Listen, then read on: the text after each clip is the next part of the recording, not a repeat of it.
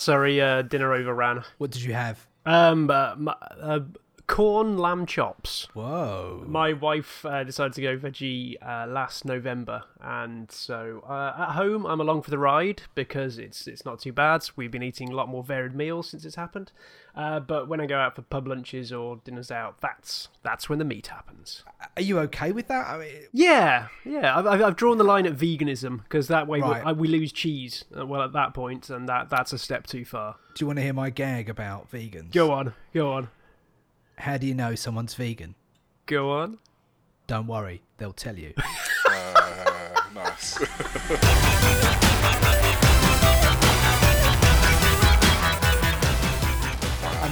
And Leon, so any chance of you going vegetarian anytime soon? My God, no. I think my diet is like 80% meat. Really? No way I'm going vegetarian. I just like eating meat. I mean, I can kind of sympathise with the whole, oh no, I killed an animal and oh, the animals are dying and stuff. But circle of life, man. Right. It's just the way it is. It's just I do kind of believe that people should probably or part of me thinks there should be like a test, like when you get to like 16 or 18, they're like, right, so you've been having a free ride up until now. We're going to take you to the slaughterhouse. If you would like to continue eating this meat, you need to kill a pig. Right. Just so you know that this is what goes on. This is why you get to eat your lovely bacon in the morning. You have to experience this, and if you're cool with eating meat after that, you go for it. We're very disconnected from our food, which is possibly a problem, but I don't have a problem with that. I'd be chopping the pig's head off straight away. Fine. So I have actually worked in a chicken factory. What? Really? Yeah. It was my first ever job. I was 16 years old, I think. It was the summer holidays, and my parents lived up in Norfolk, so there's a fair few chicken factories up that way. And yeah, I lasted 2 shifts. Wow. What were you doing? Was it that Was it just good? the sights you saw? It was just pretty grim. But I tell you what, I didn't actually, the work, it wasn't so much the work that bothered me. I mean, it was like 12-hour shifts, which at 16, it was a massive shock, like my first ever job. And I was plucking them and gutting them, which was pretty intense. But in the factory, you're on this line and you can see the birds coming in strung up, and they go through a machine and there's a kind of and they come out the other side of the machine pretty limp, and they go into another machine which makes a sort of squelching sound, and then they reach you with all of their guts and bits sort of hanging outside of themselves. Fantastic. And you just need to help it on its way, separate the livers from the entrails and drop them in different trays, and away you go. But obviously they're still warm at this point, which is a bit weird at first. And of course it makes the room sort of quite steamy and hazy, you know, just a bit weird and dreamlike, which is kind of not pleasant either. And if you pull at the guts in the wrong way, you kind of spill bile and shit all over yourself, or worse, the guy next to you, which they really, really don't like. And yeah, I kind of woke up next morning. I said to my mum, I really don't think it's for me. They must get that a lot though, because it must be the kind of job where if you can survive a week, then you're probably there for years. But you know after the first shift whether you want to come back or not. Exactly. It was basically a combination of university students and lifers, and then me. I don't think they ever anticipate someone as young as me would come along, but I just got it through an employment agency. But yeah, it was an eye-opener. It was definitely an eye-opener. Could you not eat chicken for a while after that? I got home that night and I said, Mum, I haven't eaten all day. What you got for me? Chicken pasta. No. Hello and welcome. This is a games podcast. We're sadly missing Mark this month, fellas. Is this the first one we've ever done without him? I think it's certainly the first time I've ever podcasted without Mark. I feel slightly lost without his presence. Well, I'm not sentimental, so I don't care. I just thought it was worth raising. Definitely. No, of course I do miss him. Big hello to Mark, wherever he is. Deepest, darkest Devon, we think. Oh, that's it. No internet. Yeah, there with his 3G connection. I thought he just said he didn't have a mic. I don't know. I don't know. Rest in peace either way. Welcome to the podcast. If you're a regular listener to the podcast, you will know that every month we play a game. The winner of said game, and you could join in with us, listener, actually, gets introduced last. The loser of the game gets introduced first. This month we were playing, remind me of the name, Leon? Flash Revolution. Flash Revolution. No copyright infringement here at all. Skirting around it tastefully, sir. So if you've ever played Dance Revolution, you'll kind of know the vibe of this game. It's all browser based. It's great fun. What's the URL, Leon? I believe it's flashrevolution.com off the top of my head. Yes, it is. Tons of songs on there. It's all keyboard based. You don't get to jump on your keyboard, unfortunately. Although I suppose you probably could if you wanted to. Yeah, and if you've got lots of spare keyboards.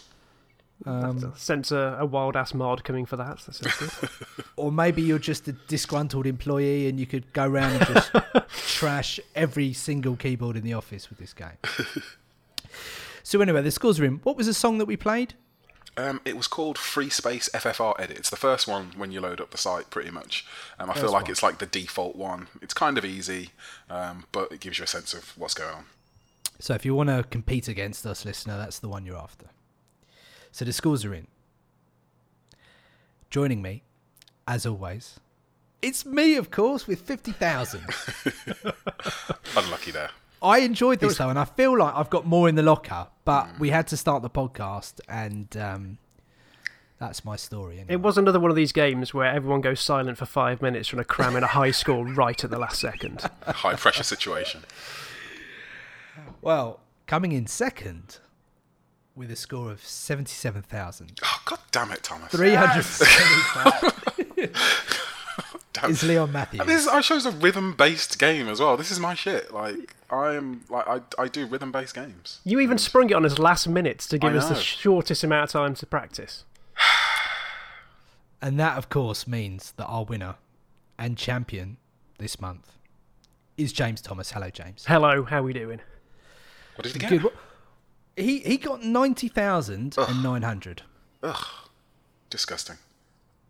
Pretty juicy. Where's the camaraderie then? That's supposed to be a good handshake. Well done. GG. Move on. No, I'm like, what's his face who lost the tennis? Oh, no, he won in the end. Djokovic, when he lost his set and he was like banging his tennis racket on his shoe. That's me. You're just smacking your keyboard against your foot. Yeah, pretty much.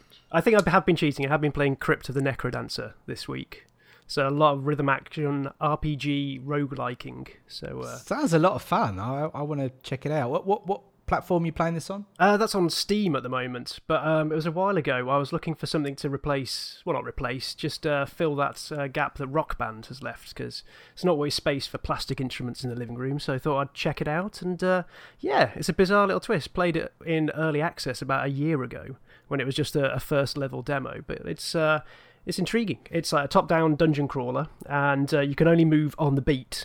So you've really got to time and get into it. And each level has got different songs, different tempos. So as you go into the dungeon, it gets faster and faster. But the best thing is, you get to replace the songs with your own MP3 collection if you want. Ooh, so if you want a real challenge, you could have some proper hardcore techno. Or, as I did, much amusement to my friends in the office, I played it along to the Glee soundtrack. Respect fading. Very good. What would you play it to, Leon? What would I play it to? Oh, that's a good question. I don't know. I'd probably play it to something ridiculously fast and hard. I don't know. You quite like heavy metal, don't you? I do. Yeah. I don't know what I'd throw into it though. I'd like to say Metallica, but that's a bit old. And what's the one that's usually at the end of Guitar Hero? Is it Dragon? Oh, Dragon Force through the fire and Dragon flames. Force, yes. Throw that at it. Yeah, that keyboard would be be smoking mess by the end of it. It's funny that you mention Rock Band, because my studio is on an industrial estate here, and there's just randomly a pair of Rock Band drums just sat outside a car garage just around the corner. They've just been abandoned. Commercial garage. They seem to have been abandoned. Yeah. Snap I tell you those what, puppies I'll see if I can get a picture, and then that way that can be the podcast poster frame this month. That's if they're there. It'll be dark by the time I leave, but if they're there in the morning, I'll definitely. How long have they been there? Literally, just there today. So I don't know whether they've been there all weekend or. It is odd. I'm not going to lie. New Rock Band coming this year. Peripherals are compatible. That's a free set of drums right there, my friend. Save yourself 20 quid. Yeah. I might go and snap them up. So, guys, after E3, I nearly went out and bought myself a console. Oh, which way Xbox did you One. almost go? I almost went to an Xbox One. Come on. And We're why very, not? very close. And I almost dropped you a message, Leon, yesterday, or maybe it was Friday, just to say, look, I'm going to go for this. What's the game I should pick up? You know me. You know what I used to play. What should I get? And I had a big change of heart. I thought you were going to say, like, you know when, like, a recovering alcoholic phones his sponsor. It's like, listen, man, I'm here, and I'm at the till, and I've got my card. Tilt and me down. I just don't Tilt know me what I'm down. doing right now. I guess it could have been, could very much have been like that, yes. What stopped you? Do you know what stopped me? I've been reading the forum a lot, as I always do. Yep. And I'm very excited about OLED TVs, 4K OLED TVs specifically. Okay. And I think by the end of the year, there could be lots of interesting things happening. Will they be cheap enough? But anyway, continue. I don't know. Well, I'm saving up. So it's not going to be a small purchase when it happens. Yep. But I suddenly thought to myself, do I really want a game in 980.3p or whatever it is? I don't know why I didn't see this entire conversation bookending round to 900p Xbox, but you snuck it up on me. Thanks for You, that. you So do realise basi- the PlayStation isn't going to do 4K either. None of them are I doing know- 4K. So basically, I came to the conclusion I'm going to build a new PC. It's going to be 4K ready. And that also is going to be incredibly expensive, so I need to start saving up from now. Wow. The graphics card alone is going to be more than a console. Which one of them? Exactly. Yeah. I only get into touch with graphics cards about once every 3 years when I need to have an upgrade. Until then, it's just numbers and letters for most of the other times. Yeah, no, so basically the crux of what I'm saying is I think it's going to have to be a 2 graphics card system. Oh, dear to God. Keep up, yeah. So that I'm planning that. I started looking at cases again and getting back into the PC stuff. I'm actually supposed to be a moderator on the PC Gaming Forum, but I apologise to the other moderators. I don't work anywhere near as hard as they do. But I'm starting to get back into the groove and seeing what people are playing and blah, blah, blah. So what game have you got targeted for 4K? What is the one that is going to push over the edge? Be that first one that you run in with max settings enabled? I think it's going to be Fallout 4. Is that really the best use of 4K? It's going to be 4K worth of brown. It's going to be good, though. Content over colours. Yeah, I think, look, it's kind of, I'm going to do it because I can do it. And I dare say that on a lot of games, I might end up just dropping to, I'm trying to think what 16:9 is. I think 1440p is like 16:9 res, but it's somewhere between the two, basically. And I sort of happy medium between performance and quality. Do you realise that, unfortunately, PC games these days are just not the fantastic ports they used to be? Well, I have been keeping up with Batman. That's what I'm saying. Like a lot of games are broken, but Did you see Niall couldn't even give away his copy of Batman? Is that still... got it. I think it has since gone, but there were no takers. Yeah, No it's not takers. great, and it's not the first, obviously. And it won't be the Withdrawn last. from sale, wasn't it? We kind of got into our first story. Withdrawn from sale, wasn't it? Yeah, Yeah, I think they tried to battle through for about a week, wasn't it, before they actually yoinked it. But I think this is the first big victory for Steam's refund policy. I think we always knew there was going to be one big game that would collapse in a crumbled heap not too long after launch. But Yeah, I think felt this like I is... wanted to say that the timing all seemed a bit too perfect with Steam announcing it 1 month and then literally the next this happening. But if it hadn't have been this game, there's plenty of others that could have fallen into this trap, so to speak, or fallen foul of this. I think it just goes to show how often it was happening.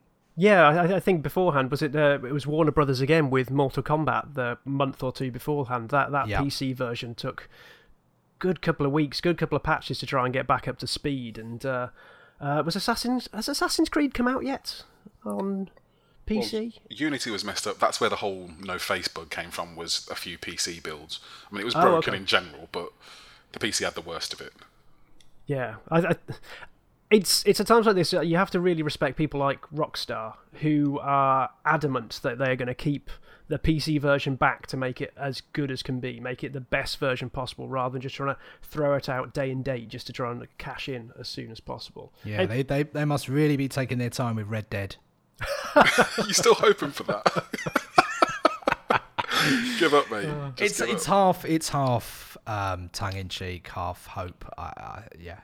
But Xbox One backwards compatibility, Red Dead could come back. That's true. It's always been a bit too desolate for my gaming taste, anyway. But oh, where is he, Ben? so what's the yeah, we do miss Ben. What's the current state then of the game? It's still withdrawn from retail. Is that correct? Yes, yeah. Warner Brothers have gone on record saying they're trying to fix it as fast as possible, but I think they're now just trying to keep their heads down and sort it out. But tell me about the controversy, because there's been some accusations levelled their way. Well, I'm not 100% sure of the accusations, because I don't want to... You can go... Depending on which comments thread you go into, there's a lot of accusations being thrown around. But from what I've read, I couldn't quite believe at the mismatch between the standards. Because I haven't actually played Batman, but I think someone said like it's permanently at night and it's permanently raining. But on the PC version, they pretty much turned off the rain, I think, just to try and get a slight performance increase. There's massive sections of it, either downgraded or just completely turned off to try and get it running at speed, getting to running at any quality at all. So someone somewhere must have tried to shake their manager by the neck and going, this is not up to scratch. This is completely different. We're going to get absolutely vilified when just like hung, drawn and quartered. While we've got you here, let's talk a little bit about quality control on video games, because the average Joe public is not going to understand it or probably even have heard of that term. But of course, with anything, with a movie, with a book gets proofread, a movie gets quality control by various different eagle-eyed people that are looking for mistakes and problems or technical faults, and it's no different with video games, right? Yeah, correct. I mean, the project I've been working on has been going since last year, and pretty much since the word go, we've had testers on it just trying to get it as stable as possible, because you want to try and find bugs as soon as you can. And throughout the entire process, they ramp up. So we've got an avid band, even to this moment, sort of testing away, trying to eke it out to be as smooth as possible, find all the kinks in the surface, and they let you know if it's not working, if there's problems in it. I mean, there's different levels of bugs, and you can try and you try and fix as many as you can, and you try and make it as best as you can. But when the actual quality is so diminished, I think there's got to be questions asked beyond the QA department there, because the developers, the managers, someone must have looked in and went, this isn't quite up to scratch compared to the console versions. I mean, a couple of things have leapt out at me from what I've read. I don't know whether this is true or not true, but apparently the game was only tested in 720p for the PC version. Wow. Which seems like a massive, massive oversight. And I'm not really sure why someone would sort of wantingly do that.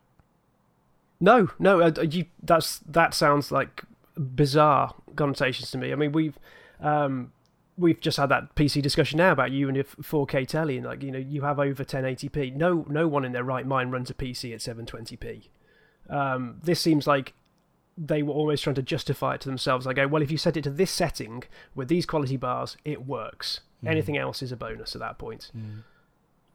But just out of interest as well, while we're on the subject, the guys at Quality Test at your place, are they temps? Are they full-time staff? Have you got a constant crew of testers there?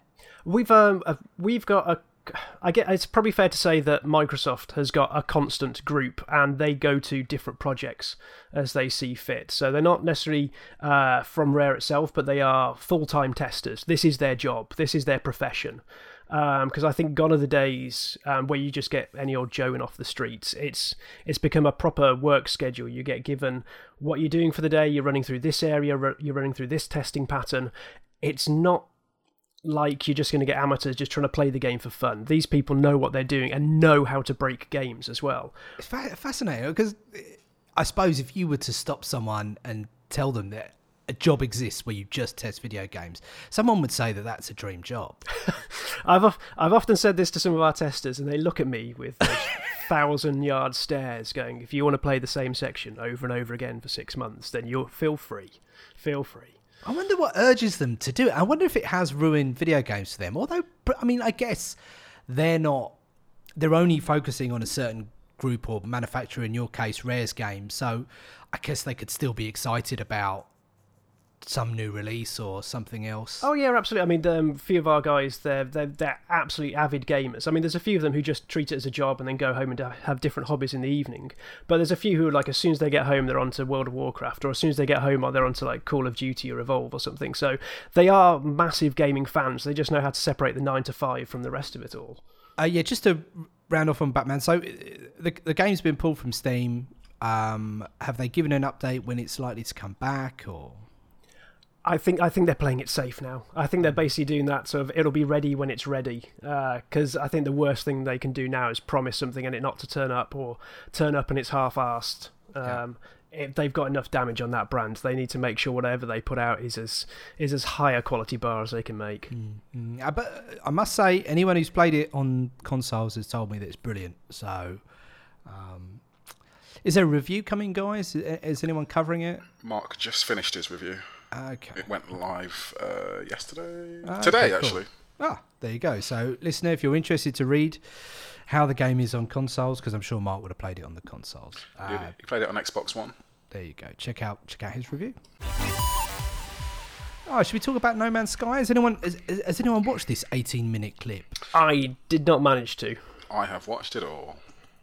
So, have they? Who's put this clip out? Has this come from the developers? It's like IGN does this whole IGN First thing where they look at a game in depth for like a month or so, and it was the guy Sean from Hello Games sitting down and just sitting there with them for like 20 minutes and just going through and landing on a planet and doing some moment-to-moment gameplay with them. You know, I'm guessing to basically combat this what is the game talk that's been going on for quite a while, because every time they do a trailer it's just, I can do anything, I can go to this planet, I can land in atmosphere, out atmosphere, and you don't really get a sense of the moment-to-moment gameplay, if you will.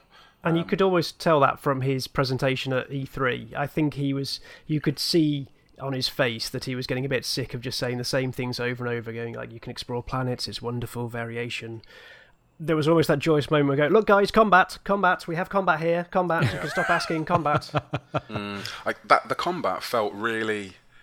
It was almost like there was a meeting within No Man's Sky. It was almost like the Mirror's Edge guys. There was a meeting at some point. It was like, do we want guns? Do we not want guns? I feel like they had that meeting in No Man's Sky, and they're like, look, there's too many people asking for it. We have to, at some point, pull a gun up on the screen and do something. Because it didn't really feel... I don't know. Obviously, I didn't play it, so when you look at it, it doesn't look very tactile to me, the shooting of things, and he's shooting a few animals, and the gun mines like rocks and elements and stuff as well, and you shoot some of these sentinels which come in. If you mess with a planet too much, the sentinels will come around and try and take you out, and it all just seemed a little bit fluffy and no weight to it, if you will. So I mean, I don't know, you guys haven't seen the footage yet, or? I've got it playing in the background here. I must say I'm not overly convinced that one extreme to the other in terms of marketing this game is the best foot forward. I didn't really need to see like 18 minutes of it. I just wanted to see a bit more variation in, you know, how it's shown off. Maybe a different trailer of some sort. Just it's a big ask for me to sit and watch 18 minutes. Although I quite like the format of this, the way they're sort of sitting and playing this and talking about it. But I mean, now you've watched it all, how would you describe it to someone coming fresh to No Man's Sky? What is the draw that you can see for No Man's Sky? This is kind of why I wanted to talk about it, because I mean, on the show previously we've said that we were all like super happy with it, and I think it was at E3 or just some of the showing when it first got announced, we were in love with it. And I don't know if I've cooled, but my perspective might be different now because I've been playing Elite as well, and those two games are very, very similar. Like, they're coming at the same, not problem, but sort of design aspects in two different ways. Like, Elite is very realistic, when you say realistic in inverted commas sort of thing, whereas No Man's Sky, you know, is colourful, it's all, you know, the table of elements is fantastically weird and stuff, and it's clearly an alien world, whereas Elite is trying to put you in our universe, and it's doing a lot of stuff with real science and real planets. And haven't we had this conversation before? It's Deep Impact to Armageddon. Yeah. And it's Dante's Peak to that whatever the other movie was. You know. Yeah, it really is. They're two sides of the same coin. But as far as No Man's Sky goes, I don't know. I think I'm not sure whether I've cooled on it or I'm now just fulfilling that part of me with Elite. So now No Man's Sky has lost a bit of its shine for me. Sure. I think a lot of people. The problem with the trailers is everybody's like, it's like you're waiting for the beat to drop with No Man's Sky. Yeah. It's like you're up. You're like, this is great. When's it gonna hit me? When's the No Man's Sky goodness gonna hit me? But it's never gonna hit you. It's like Elite. I'm not saying Elite's better. That it's the same. It's never gonna hit you. You have to just be content to be in this world and be a space truck driver. I wonder if it's going to suffer though, because all this is going along. Because if we look back at see how Minecraft came about, Minecraft almost evolved. It was this almost experimental little open world thing that started very, very small and just grew through word of mouth.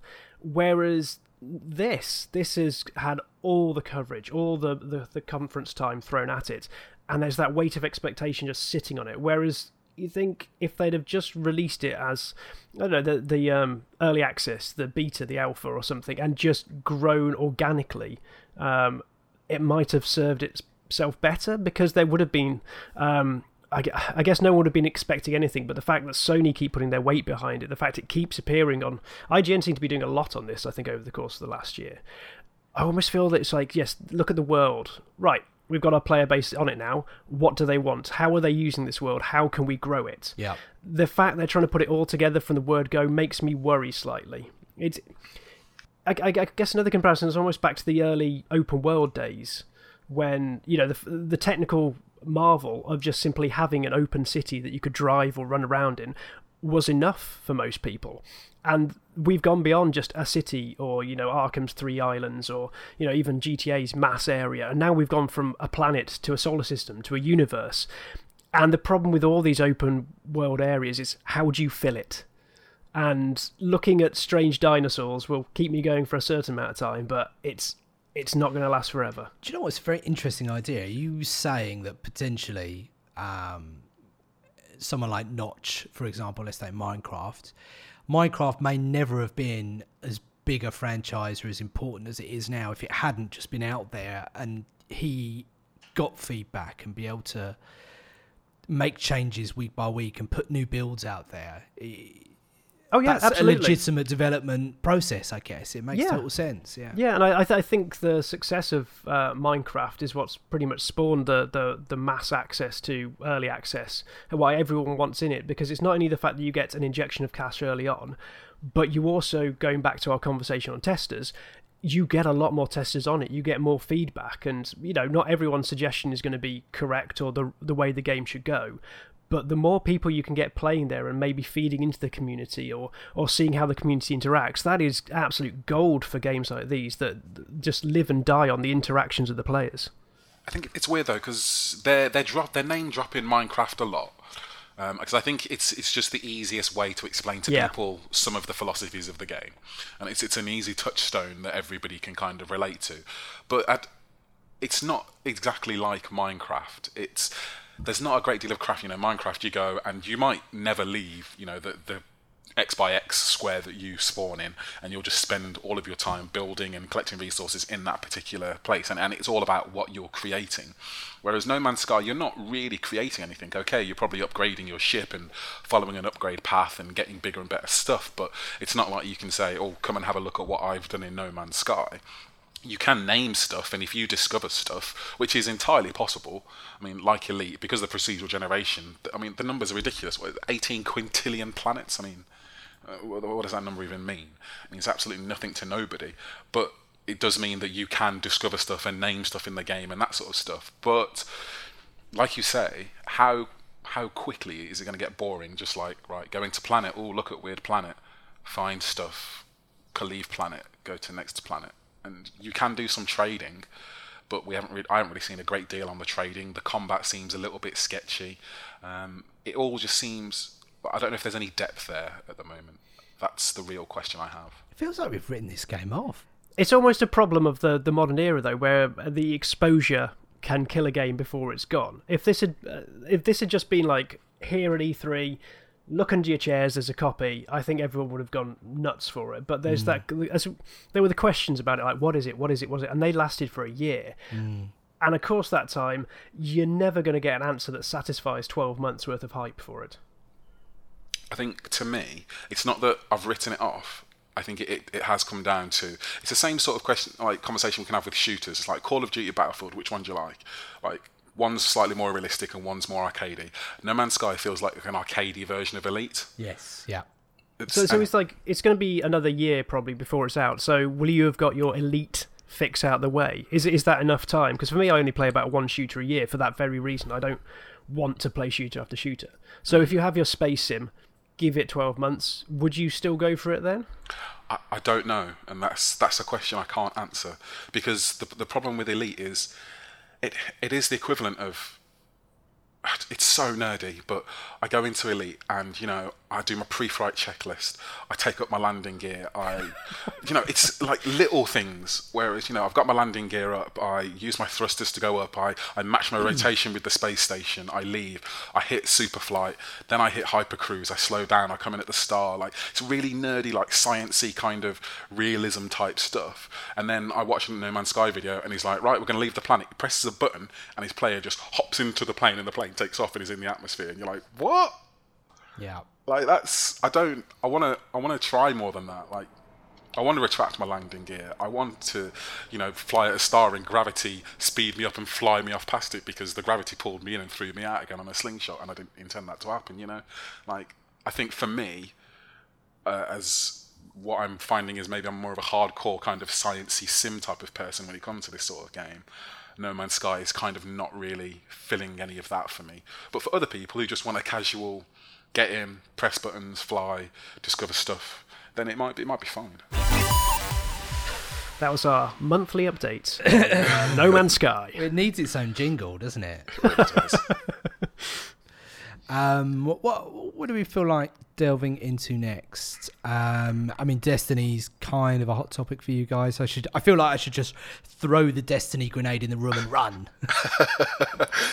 I'll be back in 15 minutes. You can be the normality sort of censor on this. Okay. We can get your take on, like, because I doubt you've heard anything about what's happened. I have not. I know you've started this thread. Tell us about your thread. Okay, so first we'll give you a little bit of background, a slight Destiny history lesson, okay? So we've got Destiny. We like Destiny. It's great. It's great gameplay. Maybe there wasn't so much content. They put out 2 expansion packs, which were part of the season pass. They were, let's say, 20 quid each, okay, just for the sake of argument. Could be cheap if you bought the season pass, but anyway. New DLC called The Taken King is coming along. They've announced what was in it.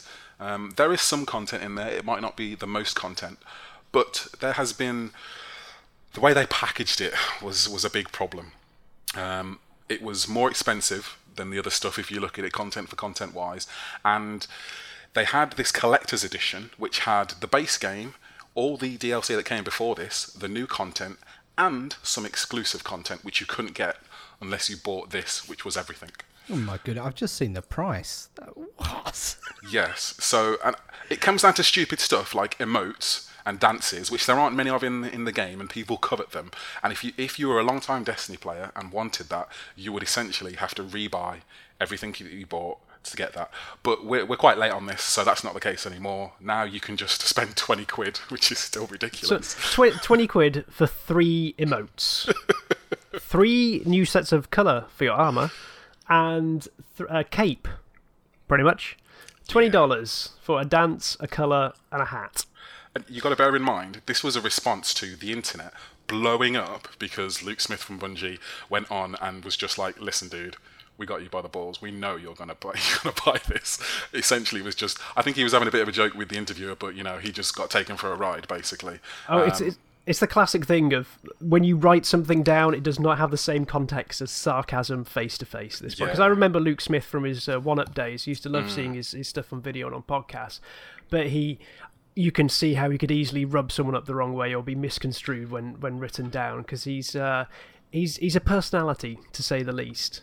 Yeah, definitely. And well, basically the internet blew up, and then they went, okay, sorry, here you go. You can buy it separately, not reduce the price. It was essentially exactly the same, except we're just not making you buy all your content again, but we're still making you pay 20 quid for basically nothing. It was an apology with a profit for the company. It was brilliant. Yeah, it was fantastic. So I guess I just wanted to speak to James about that because I know you're quite into Destiny. I thankfully just didn't get addicted to it somehow. I don't know why. But I have actually now. I'm clean. I'm clean of Destiny for a couple of months now. Interesting. It got to the point where I just caught myself and I was doing the same thing over and over again. And I think, to be honest, my feelings haven't really changed since the Game of the Year discussion way back when. I think it is a fantastic core of the game, but there's still a missed opportunity in the way that it was actually presented. But the expansion packs for me were the part that saved it because of the big quests, the big raids, the huge social gatherings that you could get around these marquee DLC pieces were absolutely fantastic. I think they made so much more than what was in the original box itself, which is why I'm even more disappointed that this DLC for 20 quid, which previously would get you a 6-man raid and a whole new load of quests, it just is taking the mickey something rotten, I feel, at this point in time. For all those players, and there's a load of people sort of work who are absolutely obsessed and dedicated to it because they find it a great social experience, just jumping on friends at night just so they can go and shoot things together. It's almost just like a lobby where you happen to have some action in the background, they can just chat. But they just seem to be taking people for a ride with this pricing. I think they designed it that way. This is the thing. At the beginning, I think we all just thought, oh, there's not as much content as we thought. It took them a long time to build all of this, and it'll all come in the end.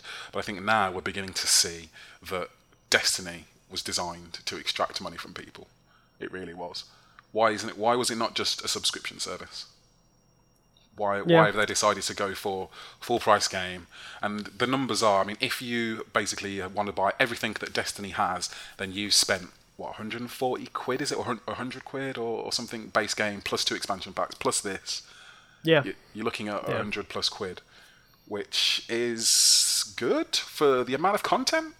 I mean, you can do the hours I've played to pound ratio, which a lot of people like to do to make themselves feel better. I mean, I used to do that with Call of Duty, and they basically had free access to my wallet at some point when they were pumping out Modern Warfare 2 maps and stuff. Like, it was ridiculous. But this really is. It's almost like they've created a product which people really love and really want and just want to get into, and then just constantly dangle bits of content in front of them for more and more money, more and more money. I think what's made it worse, though, because it wasn't just this in isolation. This was the time. This was about the time the story broke about them putting XP upgrades and quest items on cans of Red Bull. Which, I mean, I know, like, Bungie, especially with Halo in the past, have had association with Dorito and fizzy drinks, but when you actually have quests on a fizzy drinks can, that goes a little too far. Yeah, it's a bit ridiculous. I guess it's just the philosophy. It's just their players are really passionate. Like, Destiny players are super into it. If you go into the forums, people are all over that game. They absolutely love it. But at the same time, it's this really reluctant, like, oh, I don't want to give them money, but I kind of have to because there's nothing else to do in Destiny, and I really want to keep playing Destiny. It's that disconnection from the art and the creator, where, like, I dislike Orson Scott Card, but his books are kind of good, man. It's very interesting, the split in this thread between people that feel they've got value for money, irrespective of the cynical pricing strategy. Yeah. People still happy to say they've got value for money just because of the amount of time that they've sunk into it. But I can see that argument. Like, I have made that argument, and I honestly didn't create that thread to use in the podcast, but I was actually genuinely interested whether people were just fine with it. They were just, because there is a certain level of, a man on the street buys Destiny, plays it, puts more money into it, thinks, well, yeah, I've spent 100 quid, but it's my one game for the year, so I don't really care. Whereas, I've spent God knows how much money on 10 games this year. So it's all about what's relevant to you and how you want to spend your money. But this it seems so in your face, bold face cheek.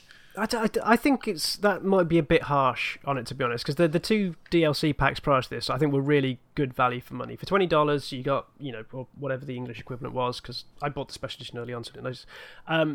They actually gave you a huge chunk of content. I think the single player modes and the quests and the raids and everything else, I think they gave exactly what you wanted.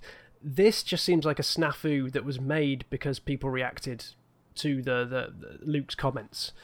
I think it should be like $5 and be done with it. They're obviously just trying to chance their arm here with people. But this, I think, up until now it's been fine. This is the first blip in the road That's, I think, made me really doubt about their strategy. But I'm hoping it's just because it's a knee-jerk one rather than a long thought-out plot. I was going to say, it's also the devaluation of their old content as well, because they made... You kind of think, like, buying the season pass or buying stuff on year one, you might be making a saving or whatnot, but essentially with this, they've just gone, right, that's worth X amount now, and we're making you pay slightly more for this new content. There's no consistency to what you're getting with these packs. It really is just whatever they feel like packaging them or whatever they feel like pricing you to. Call of Duty at least got to a point where it was like $15, 3 maps. Or 15 quid, 3 maps, £5 a map. Like, you got into you knew what you were getting, and even to this day, with a Call of Duty map pack, it's 4 maps weapon. You know, it's very consistent. Whereas this, even up to it, was like, right, are we having a strike? Are we having a raid? Is there more single player content? It's very nebulous, and I'm just not a fan. I'm very glad I didn't really get that into Destiny. I think it's a great game, like, mechanically, but I would hate to be trapped in its clutches and have this dilemma of not wanting to give them money, because I really don't want to give them money for this. I just don't want this strategy to succeed. Can anyone be surprised though? I mean, Activision really have been exploring these models for years and years and years, and when we knew Destiny was on its way and it was talked about this 10-year plan, was it ever going to be anything other than a cash cow? I was quite surprised about how withstrained they've been, I think, because with all the shaders and with all the armors and especially like the loot drops, you could see of a million ways of how, if they really wanted to, they could nickel and dime their users for, you know, maybe percentage drop up increases, or this new color that can only be got this way, or this new gun that can only do this. I think they've actually kept a reasonable arm's length and kept it to a traditional model of, here's a batch of DLC, here's a batch of DLC. But isn't that the trick though? You can't just go and do something completely wild and extreme in one go. You've got to build up to it. So you're saying Destiny 2 is going to be the free-to-pay? I wouldn't be surprised. I wouldn't be surprised if it took another step closer and they didn't even go that far with Destiny 2. It was just a slow journey towards this thing. In the same way everyone says that Apple were trying to merge all of their platforms, iOS and the desktop and so on and so forth. It's all a gradual thing of this convergence.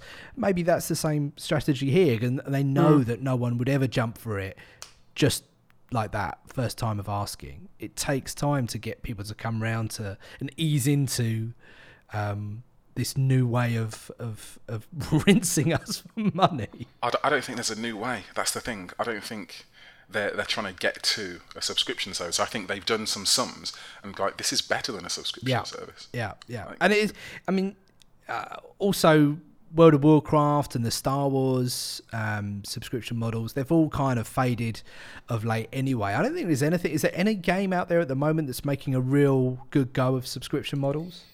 I think they all tend to last for about 6 months, then switch free to play. Just try and grab the money while they can early on, and then try and figure out a new way to. What are the big online games right now? League of Legends, that's free to play, right? MOBAs are doing well, aren't they? Yeah, right. they're all free to play. Yeah. But yeah, I guess I'm not a fan. And this is the problem. I love Bungie. I really love the stuff that they've done in the past, obviously with Halo, and I feel like Destiny, it's just got everything that I want.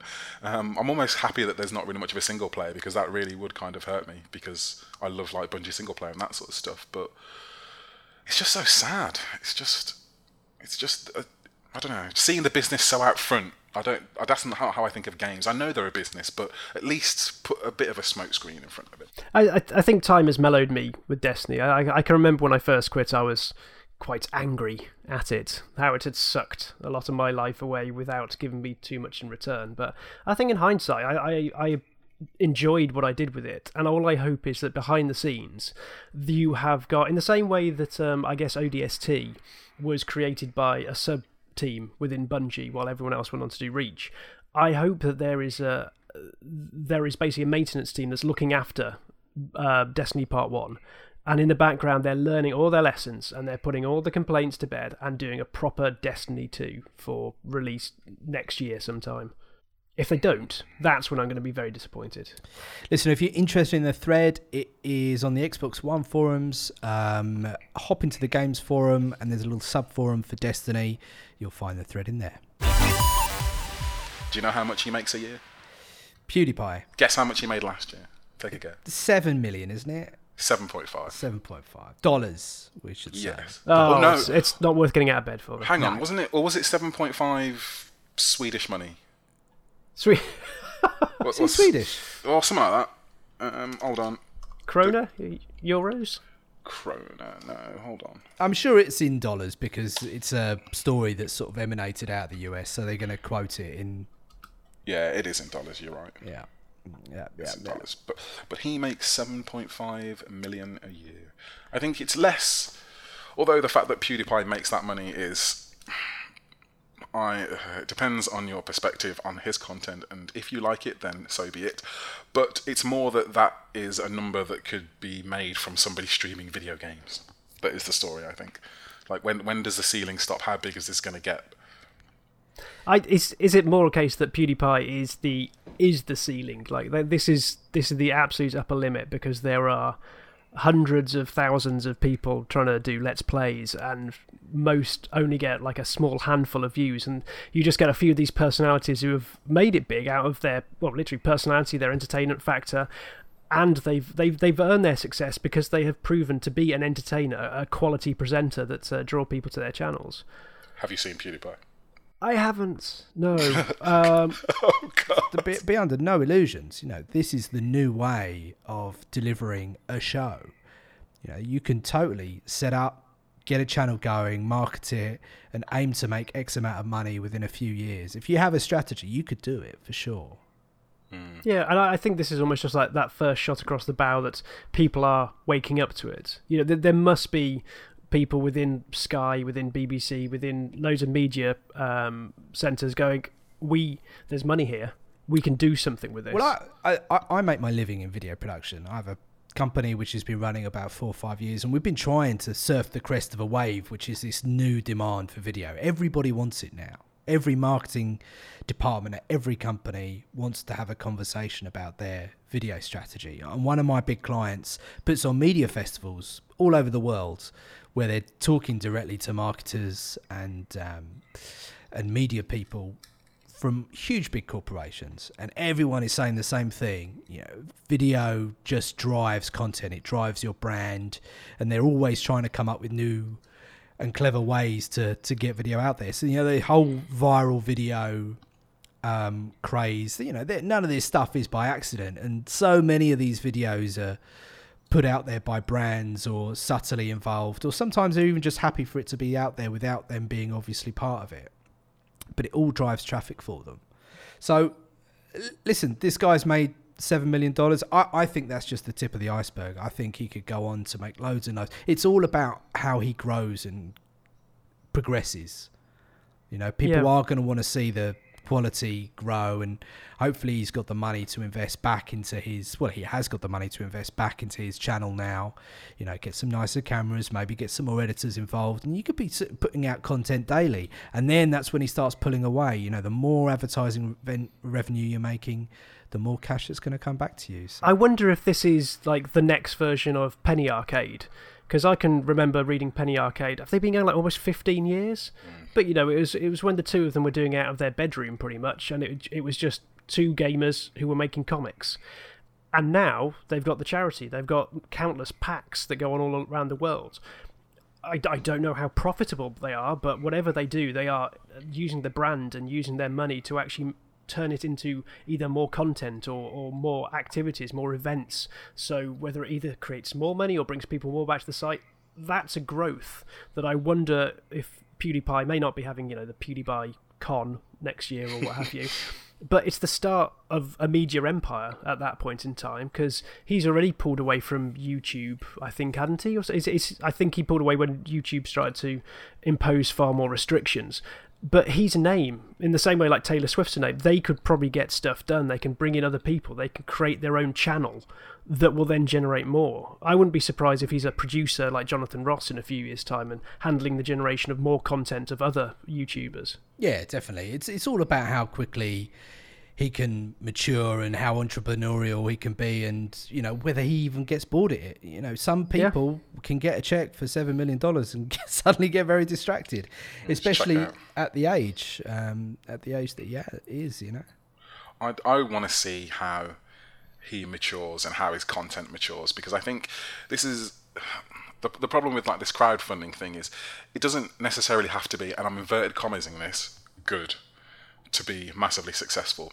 It kind of just has to have like a random element to it, and his videos are very weird and funny and kind of a niche kind of sense of humour that personally I don't find particularly amusing, but clearly 34 million people, how many people subscribe to his channel do. How old? What's the average age of those 34 million people? This is it though. I would say it skews low. So this is how and there's nothing wrong with that. There's nothing wrong with that. That's good. That's how he's made his money, because he's engaged in that audience, in that niche, if we can even call it that. And I'm doing the inverted commas thing, listener. If he is the main man for that age group, can he keep it going? Can he mature with them and grow with them, and crucially expand it to an even broader age range? And that's what I want to see. Like, there isn't a lot of... I mean, I watch a lot of YouTube. I watch a lot of, like, Let's Plays and all that sort of stuff. And there are some shows which kind of appeal to me. But the big, like, smash hit ones, like the PewDiePies and the top 10s, generally I look at them and I think, I feel old when I watch them. Yeah. And, like, this content isn't aimed at me. Although, it's not that I'm not interested in it. It's just that it hasn't matured enough. Like, and it's almost like sometimes, you get, if you talk to people about gaming who don't know about gaming, that they think that it's just kids and stuff. And if you looked at this sort of thing, like, I wouldn't want to show somebody who doesn't know about gaming and introduce them to gaming by showing them a PewDiePie video. Yeah. Like, that doesn't represent me. Yeah. And I wouldn't want it to. Yeah. And I'm kind of waiting for the content to catch up with my sensibilities. How many YouTube subscriptions do you have? I'm intrigued to know. Let's see how many of us are sort of well tuned into this. And it's kind of a loaded question, because I know how many I've got. I'll be honest, I've only got about 6 or 7. I know what I like, and I stick to those channels. But I don't watch a mass amount of telly. So I watch as much telly as I do YouTube, and it's thin. Just have something on in the background. What does it tell you? If I go to manage subscriptions, is that going to tell me? Yeah. 41 apparently. 41. So I've got 238. What? Wow, that seems like a lot to manage. Now, I've lent into YouTube a lot. Now, it won't be a surprise, because that's how I earn my living, through video, and it's something I'm very tuned into. Not necessarily because I'm putting videos on YouTube, I'm not, but what I'm saying is I'm aware of it, and aware of it as a platform. So how do you filter that? When you come to sit down on an evening and go, I want to see something on YouTube, which of your 240 channels do you decide to watch? So I'm in the habit of every evening, my wife and I will watch a movie or catch up on some TV shows, and then we'll go to bed, and I'll watch YouTube on my iPad, and I'll catch up on my subscriptions. And I reckon I can get through all of the ones from that day just sitting there. Not everyone's going to upload. Some of the channels are dead. They don't still have content going out every week or every day, blah, blah, blah. So I always stay on top of it, and sometimes you kind of drift off, but you don't watch every episode of Letterman or whatever, so it's not really a big deal. But some of the channels that are on there are putting really good quality stuff. There's a couple of car review channels, and I'm obviously into a lot of video cameras and stuff, so there's a lot of channels that are focusing on video production. And just the quality that you get on there now is as good as anything you'd see on television. But a lot of people keep it down to that 10-minute runtime, which is almost that sort of perfect bite-sized chunk of content. They don't have to, because YouTube's lifted the restrictions if you've got a certain amount of views or something. I don't know. But for me, it just seems like the right runtime, And it conforms to your lifestyle. Like, exactly. I know there's a lot of like on-demand stuff, and you can record stuff, but this literally is, any device. I've got my phone, I've got my tablet, I'm in front of my Xbox and my TV, I'm upstairs on the Google TV, like anywhere I'm at, I can just be like, oh, hit a YouTube video, like waiting for the bus in, any time I can just hit up a YouTube video and pull it up, and that's great. It's absolutely fantastic, and I don't really watch TV anymore, so I agree with you. Like, PewDiePie I think the limit is just endless. Yeah. Because it's how many people are there on the planet, and how many people have an internet connection. He's the top end guy, so he's making he's himself is making $7.5 million, and he's the top YouTuber. Is that correct? I think so. Yeah. So it's not Hollywood levels of money. You know, it's not the kind of money that like someone like David Letterman, who had one of the most popular TV shows of all time in the US, he would have been on far higher sums of money than that. So it's not like these people are suddenly, you know, big in the entertainment scene. But would you, if someone said to you, you can make an extra 20-30 grand a year just by putting out one video a week, I think you'd lean into that, no? Yeah, that's the thing. I think a lot of people are kind of, you know, if they can just skim a little bit off it, then they can give up their day job, which more power to you if you think that's what you want to do. But I don't know, it's an interesting evolution of the way we're consuming this content. It's fascinating. It is fascinating. And we haven't even touched on what the kid's like or what he does. I mean, I don't even know. I don't even watch his clips. I do. I think you should watch, because you're going to go, oh. I mean, I have heard stories. Don't get me wrong. I have really heard are. stories. I'm not going into this thing blind. Yeah, I'm queuing him up for as soon as we finish the podcast. Yeah, you're going to regret it. Who knows? I might even add him to my subscriptions. Oh, you won't, trust me. But anyway. And for those of you interested, listener, AV Forums does have a YouTube channel. We don't really put out gaming content on there anymore. I used to some years ago, but it was a bit of a drain on my time. But all the podcasts go out on there. There's tons of AV stuff and TV reviews. If you're like me and looking at a 4K OLED panel for the end of the year, I highly suggest you subscribe to the channel and keep on top of what's hot and what's not. So one of the few games I've actually managed to get to grips with this year is Splatoon. And I played it at the conventions last year, played it at Gamescom, played it at Eurogamer, and it worked really well in that environment where everyone's really looking forward to playing the game, so they're completely hyped when they pick it up, and it's colourful, it's fun, it was something different. For those of you who don't know, it's effectively an online shooter, except rather than having to kill the other players, you just have to cover the entire world in paint, and whoever's team covers the world in paint most wins. Simple. And so I thought about getting it, and when I first picked it up, it was a bit sparse, to say the least. And I was a bit fearing for its future, because it launched with like 3 maps and just 1 mode. But what they've done is actually, I think, really clever. So over the course of the last month and a half, I forget when it came out, each week they've released new guns, new modes, new maps, to the point where last weekend they actually had a Splatfest.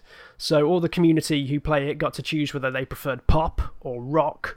And then over the course of the weekend, those 2 teams would do battle, with the winner being declared on the Monday. Almost like the old voting stuff that the Wii had it on its dashboard, like the surveys. But you actually got to do it with paint guns this time round. But what I think is most incredible about this is it's not that they were drip feeding you and trying to charge you for it. All this content was actually already on the disc. And so they were slowly unlocking it as time went by, almost as if they knew, like going, oh, okay, after a week, we think people are going to be bored of this mode, so let's give them a new gun. Let's give them a new map to learn. Maybe that will reinvigorate things. Let's give them a new mode. And I just think it's actually a real clever way of trying to keep an online community functioning and engaged beyond that initial launch period. Because I can't imagine anyone like Call of Duty or Battlefield ever doing something like this without a $sign in front of it. Yeah, definitely. It's like a proper strategy, isn't it? Yeah. I mean, Nintendo have never had the most head for business when it comes to online communities. So to actually see this approach was not only refreshing, but actually really surprising, because it worked on me. Usually, I mean, the last time I really played an online shooter to death was back in Halo 3 days, and since then, I've probably played them for the week they've come out and then gone on to other things or got bored, has got my ass kicked time and time again. But this, I just keep wanting to go back and say, okay, let's see what this new gun does, because it's not like an M4 versus an AK-47, they're all weird and wacky and wonderful things, like paint bombs or like a fast, just a Dakar gun. But each of them have got their own little quirks, and each of them make you want to go back and just see how they mix up the formula somewhat.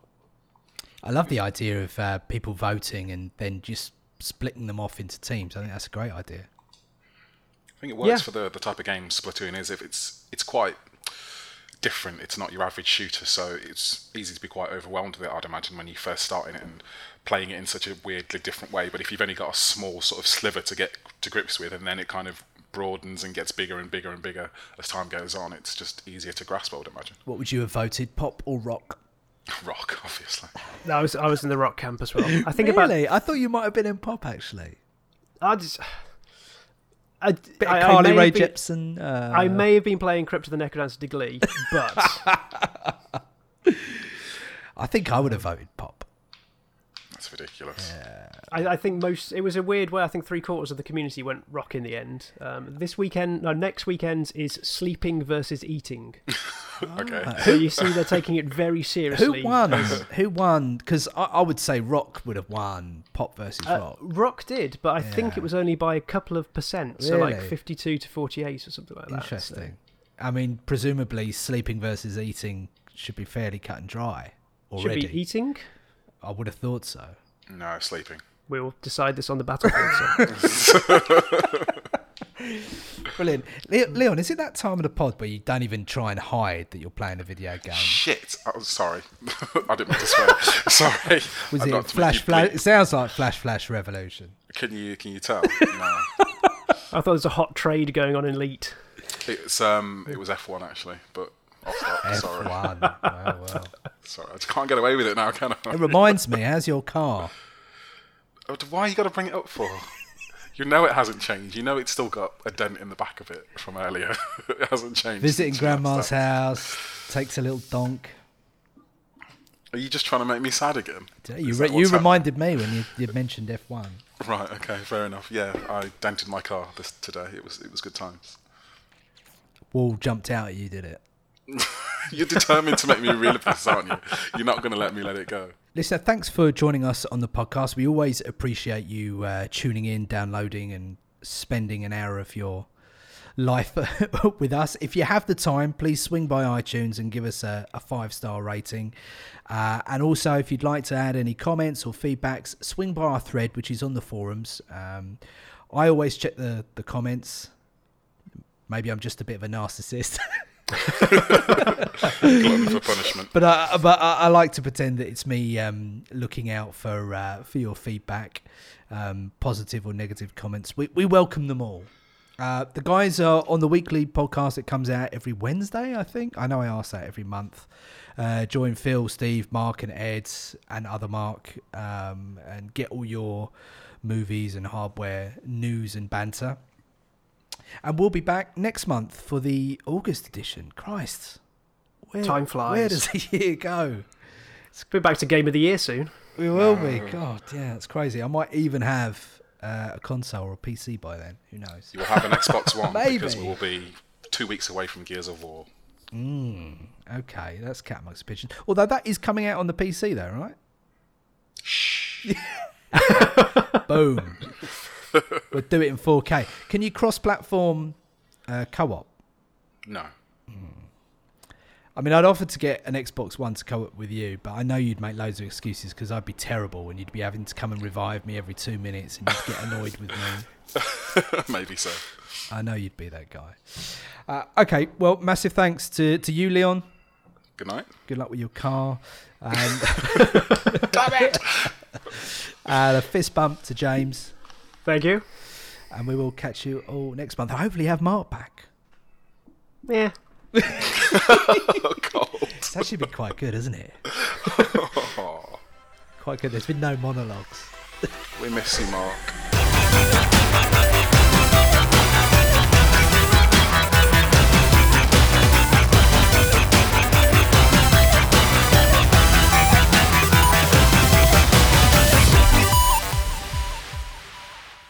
That's when the meat happens.